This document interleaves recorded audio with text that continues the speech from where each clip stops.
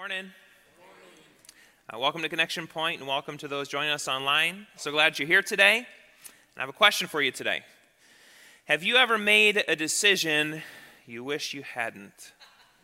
Maybe I should ask this. Raise your hand if never in your life have you made a choice that you didn't later at some point regret. Anybody? Like every choice has been 100%. Hey, if so, let me talk to you after service. I need to know that secret this morning. No, I'm sure. We've probably all at some point made a choice or engaged in activity. Maybe we look back on and thought, that could have done something different that day. So as a fifth grader, our family lived in Allendale, North Dakota. So in case you are unaware, I can talk a little Canadian, eh? My wife has worked hard for 18 years to correct all of my A's. Like bag. Was it bag? How would I even used to say it? Like she's corrected me so much, I'm good now. Bag, that's it, bag. Get me a bag. She's like, what's a bag? Oh, man. But we lived in Allendale, North Dakota. It was a town of about 2,000 people. So my dad was the president of Trinity Bible College in Allendale, which is like 1,000 of those people. So we're talking a pretty small town. The joy of a small town when you're a fifth grader is there's not a whole lot you can do to get yourself in trouble. And so, you've got free reign of the town. So I would have breakfast, jump on my bike, and go meet up with some friends somewhere. We'd do something. And so one of those days, we found like a retention pond. And somebody had gifted us a rope hanging from a tree that you could swing out over this retention pond on. Like, what a gift. That's awesome. So we proceeded to do exactly that. We swung out as far as we could, and, why change into swimming trunks? Jeans, T-shirts, and tennis shoes are just fine. And so we were swinging out over this rope, but then, of course, somebody has the idea of, how can we make this better? How can we make this a competition? So we decided we'd see who could swing out and jump and land the farthest into the pond. So my buddy Sam, he was first up, so he jumped on that rope and, reared back as far as he could and took a running leap at it, swung out, plop, and all you could hear is, it was a mud pit. And so he stuck in that mud. In fact, what we didn't realize, there was some kind of, we to this day don't actually know exactly what kind of retention pond that was. Because there was something in that pond that was like sucking into, so like he was almost being sucked back into the pond, so started screaming for help. So then us as fifth graders make a human chain and grab a hold of Sam and bring him all back in, and we're a mess, absolutely a mess. We could have probably chose better that day in terms of activities to engage in. We did go to Adam's house and go to his backyard and hose each other off and got cleaned up. It wasn't the wisest activity to engage in that day. As we look at choices that we make choices every day. Choices in what we're going to eat, what we're going to wear, what we're going to do with our day. And there are some choices that are small, almost insignificant, but there's other choices, they're huge. The impact of what we make in that choice, it actually impacts things for a very long time. The greatest choice that we could ever make in life is the choice to follow Jesus. Greatest choice. That's the choice that you make and you don't look back on with regret. I have yet to find someone, when I ask them in their decision to follow Jesus, who says, I regret making that decision. But yet at the same time as we follow Jesus, if you've followed him for long enough, you've realized your life isn't going to be perfect. Jesus even talks about that. And in the passage we're going to head into today, he talks about how following him will affect your life. Following Jesus affects your life. And it affects it in various ways. So as we continue our series in Luke today, we're going to head into a passage where Jesus is defining for his followers, for the crowds that are asking him questions, what is the effect of making the decision to follow me? So if you have your Bibles, hey, I hope you do. I hope you've got your Bible with you today. I'm going to invite you to stand for the reading of God's Word. We're going to finish up Luke chapter 12. Luke chapter 12, we're going to read verses 49 to 59. And we stand simply out of reverence to say, God, thank you for giving your word to us. And so Jesus speaking here, he says, in Luke chapter 12, verse 49, I came to cast fire on the earth, and would that it were already kindled. I have a baptism to be baptized with, and how great is my distress until it's accomplished. Do you think that I've come to give peace on earth? No, I tell you, but rather division. For from now on in one house there will be 5 divided, 3 against 2 and 2 against 3. They will be divided, father against son, and son against father, mother against daughter, and daughter against mother, mother-in-law against her daughter-in-law, and daughter-in-law against her mother-in-law. He also said to the crowds, when you see a cloud rising in the west, you say at once, a shower is coming, and so it happens. And when you see the south wind blowing, you say, there will be scorching heat, and it happens. You hypocrites! You know how to interpret the appearance of earth and sky, but why do you not know how to interpret the present time? And why do you not judge for yourselves what is right? As you go with your accuser before the magistrate, make an effort to settle with him on the way, lest he drag you to the judge, and the judge hand you over to the officer, and the officer put you in prison. I tell you, you will never get out until you've paid the very last penny. These are the very words of God. You may be seated this morning. So a couple of weeks ago, we left off in Luke chapter 12, talking about a passage where Jesus is explaining what's going to happen as he returns one day, because Jesus is coming back. After Jesus, he died on the cross, he was crucified, he 3 days later rose from the dead, experienced resurrection. You know, and I always say if a guy claims that he's going to die and be raised from the dead and he does it, we should probably listen to that guy, right? So he dies, he's resurrected. 40 days later, he ascends to the right hand of God. And what he's telling the disciples is look, I'm going to come back one day, and when I come back, I'm going to hold you accountable for what you did with what I shared with you. So the passage that we looked at, it talked about when Jesus comes, that he's also going to come judging judging people in terms of how they live their lives. Number one, did we choose to follow him? And with that decision, then what did we do with the information he gave us? What did he do with the grace that he gave us? A key verse there was, to whom much is given, much is required. To whom much is given, much is required.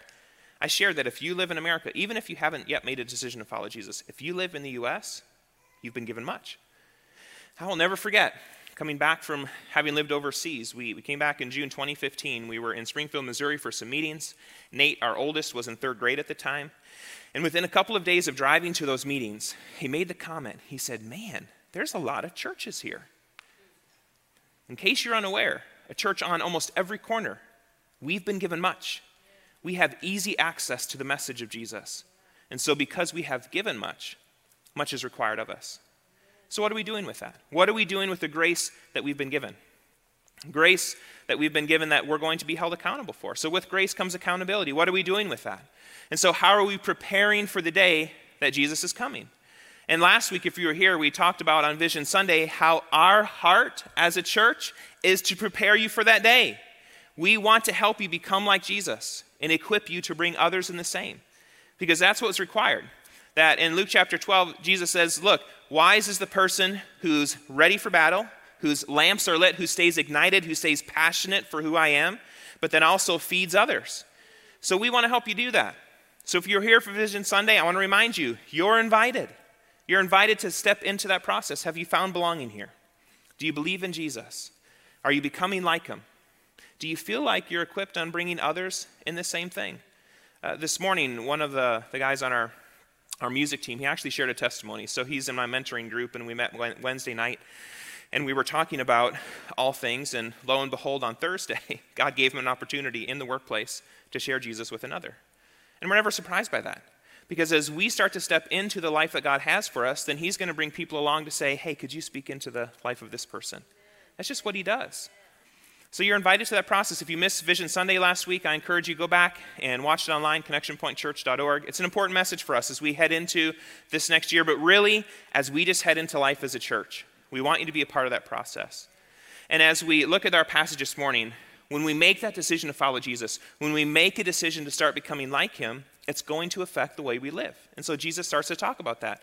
He's basically saying, look, as you stay on fire for me, as you start to feed others, here are some things you're going to bump into.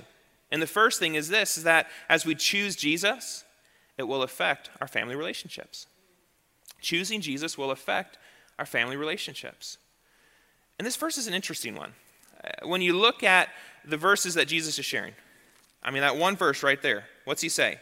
I have come to cast fire on the earth. I have a baptism to be baptized with. How great is my distress until it's accomplished. Do you think that I have come to give peace on earth? No, I tell you, but rather division. As Pastor Eric and I were preparing some young adults to go to Amman, Jordan in March, we walked through a series of training videos talking about helping to prepare them for life in the Middle East. What's the culture?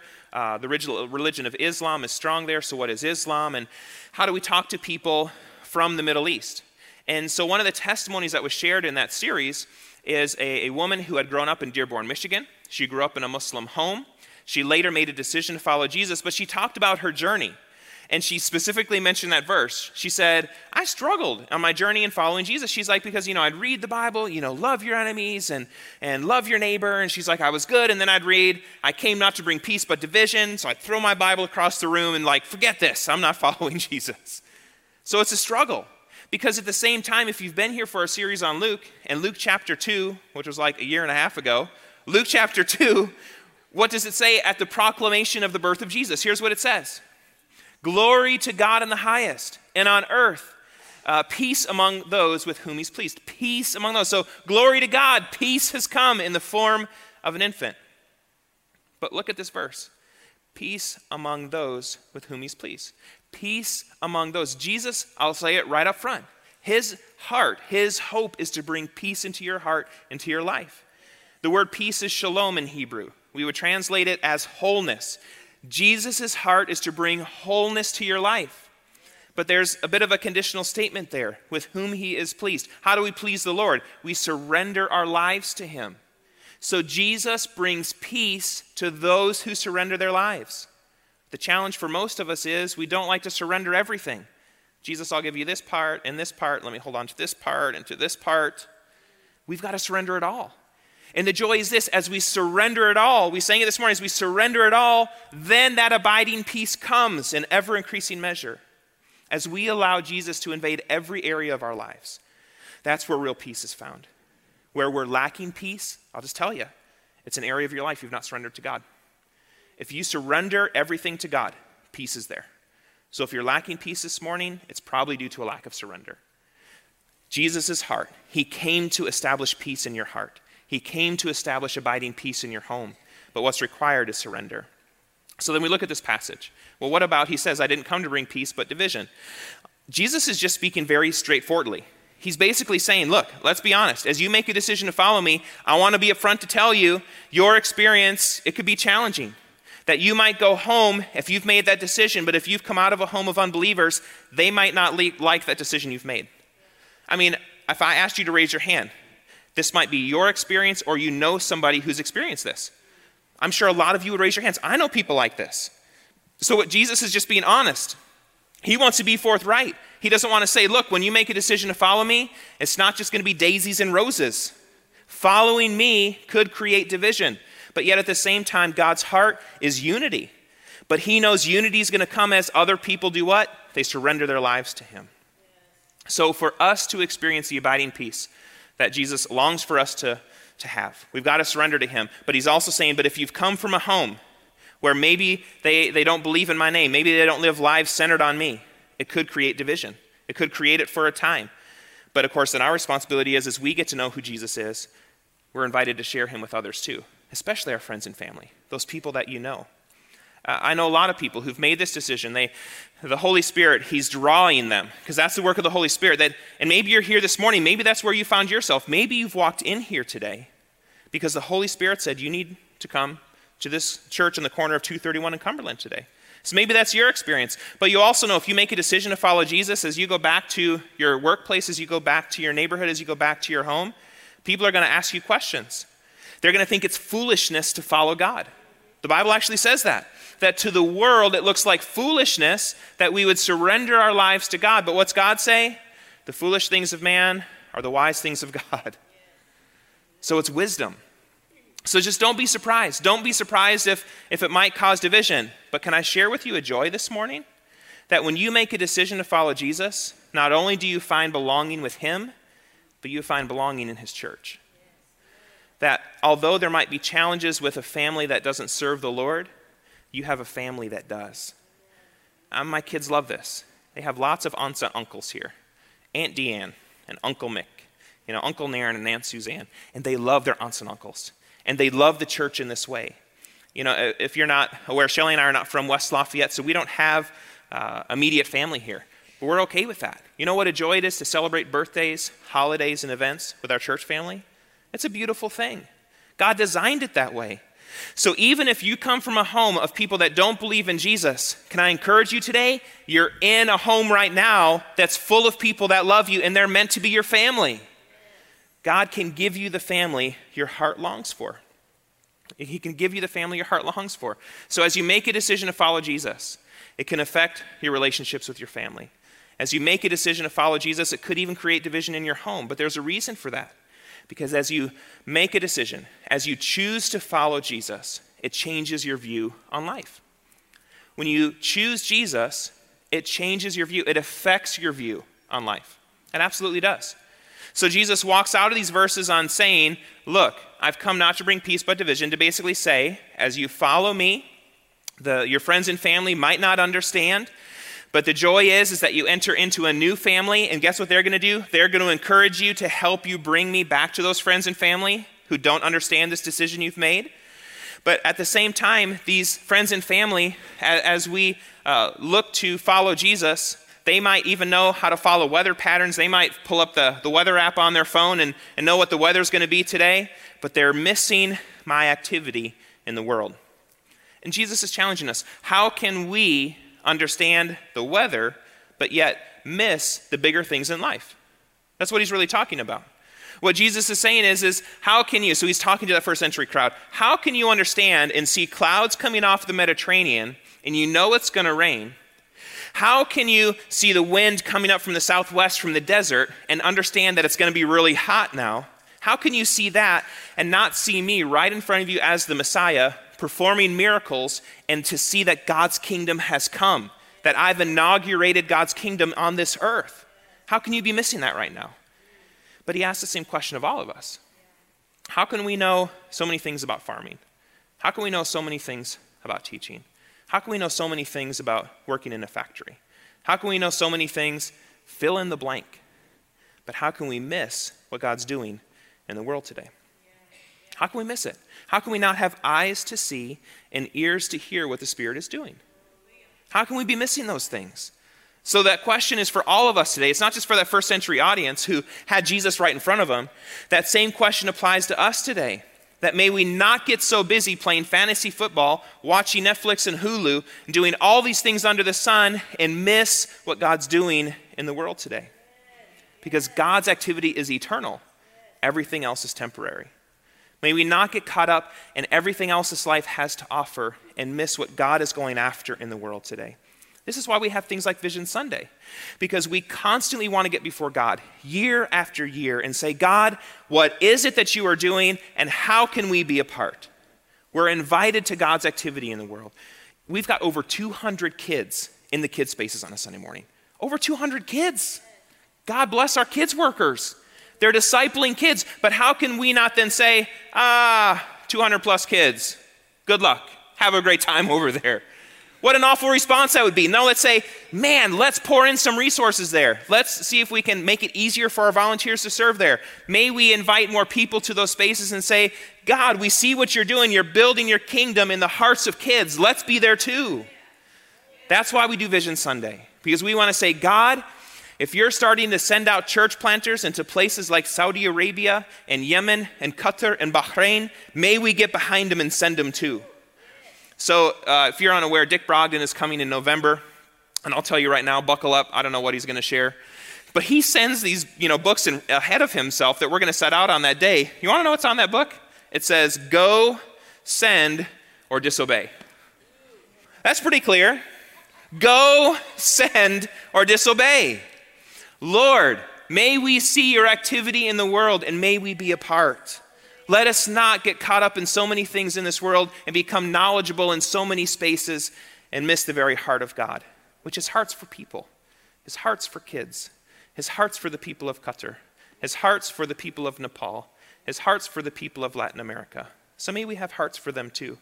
So if you're not yet a part of Kingdom Builders, may I encourage you, be a part of that. Affect change in this world, in our local community, and in the world around us. As you follow Jesus, it will affect the way you view life. It will change what you invest your life into, what you invest your resources in. But also, as you choose to follow Jesus, it will affect your eternal destiny. As you follow Jesus, it will affect your eternal destiny. It will change the very trajectory of your life. And what a joy that is. So here's what Jesus is saying in this passage. Look, following me, choosing to follow me, it might affect your home life. Choosing to follow me is going to change the way that you view life. But here's the joy. Choosing to follow me will change your eternal destiny. You will settle your books before the accuser. Here's what he's saying in that passage. He says, why do you not judge for yourselves what is right? And you go with your accuser before the magistrate. Make an effort to settle with him on the way. As you choose Jesus, you have settled with God. You have cleared the books before God, because otherwise we stand before him condemned. Paul, a New Testament follower of Jesus, he writes in a book called Romans in the New Testament. And here's what he says. He says that for everyone has sinned, we all fall short of God's glorious standards. All of us do. We all fall short. No, not one is perfect in this place. But he also writes another verse in that book. He says, no one is righteous, not even one. No one is. So this is why, like, if you've made a decision to follow Jesus and your family considers it foolishness, it's because they don't understand their need of a Savior. If you don't understand you need Jesus, then it looks like foolishness to follow Jesus. But can I share you an encouraging verse? Here's another verse. It says, for the wages of sin is death, but that's a good word in the Bible, folks. The free gift of God is eternal life through Christ Jesus our Lord. Jesus came because we needed a Savior. Jesus came because he wanted to affect our eternal destiny. So Jesus is saying, although following me, when you choose to follow me, it could create challenges in your home. Choosing to follow me is going to change the way that you view life. But here's the encouragement. Choosing to follow me means you've cleared the books before God. That the wages of sin is death, but the free gift of God is eternal life. That's a free gift. That we have settled our debt before God. I love that old song. He paid a debt he did not owe. Anybody know that song? I owed a debt I could not pay. Who knows it? I needed someone to wash my sins away. And now I sing a brand new song. What's that song? Amazing Grace. Christ Jesus paid the debt that I could never pay. Praise God. May we never take for granted the debt that has been cleared in Jesus' name. May we live as ones whose debt has been forgiven, and may we offer other people's debts to be forgiven too. That's the life we're offered in Jesus. So I encourage you this morning, if you've not made that decision to choose Jesus, choose him. Greatest choice you could ever make in life. That's a choice you don't look back on and say, man, I regret that. No, that's a choice you say, that changed the entire trajectory of my life. That from this day forward, everything could be different. Choosing Jesus will affect the way that you live. It absolutely will. Paul, he continues to write in the book of Romans. I want to share a couple other verses with you as it relates to the joy we have in choosing Jesus. Here's what he writes in Romans 5:8. But God showed his great love for us. We serve a good God. God has a love for everyone in this room this morning. God showed his great love for us by sending Christ to die for us while we were still sinners. So even though all of us fall short, what did God do? What's my response? God says, I'm going to send my son for you. And then here's what else he shares. I'm going to turn around for this one. It gets too small for my eyes. If you openly declare that Jesus is Lord, believe in your heart that God raised him from the dead, you will be saved. For it's by believing in your heart that you are made right with God. It's by openly declaring with your faith that you are saved. So how do we respond? What's our response to God? Jesus says, following me can cause problems in your home. Following me will make you view life differently. But following me settles the debt that you have before your accuser. So how do we respond? We respond to this marvelous act. That's our response. We say, Jesus, I choose you today. I'm going to invite you to stand as we close in song this morning. And as you're standing, just want to ask that question. Maybe you're here today and you've never made a decision to choose Jesus, but you would say, I want to settle with my accuser. The opportunities before you today. You know, this passage, these are kind of some hard words, but we don't avoid them because Jesus is trying to make clear, for he is truth. He's trying to make clear for us the marvelous act that he committed. So grace is powerful. That's what these verses show today. Grace is powerful. So may we not miss the power of grace today. So if you're here today and you'd say, you know what? I need to choose Jesus today. I don't want to live apart from him. that I will follow him no matter what other effect it has on my life. With every head bowed in this room, if you'd say that that's me today, I want to choose Jesus today. I just want to invite you to raise your hand so I can pray with you before we leave today. Anybody would say, that's me. I need to choose Jesus today. I want to follow him, commit my life to him. God, I just pray that we would all choose you.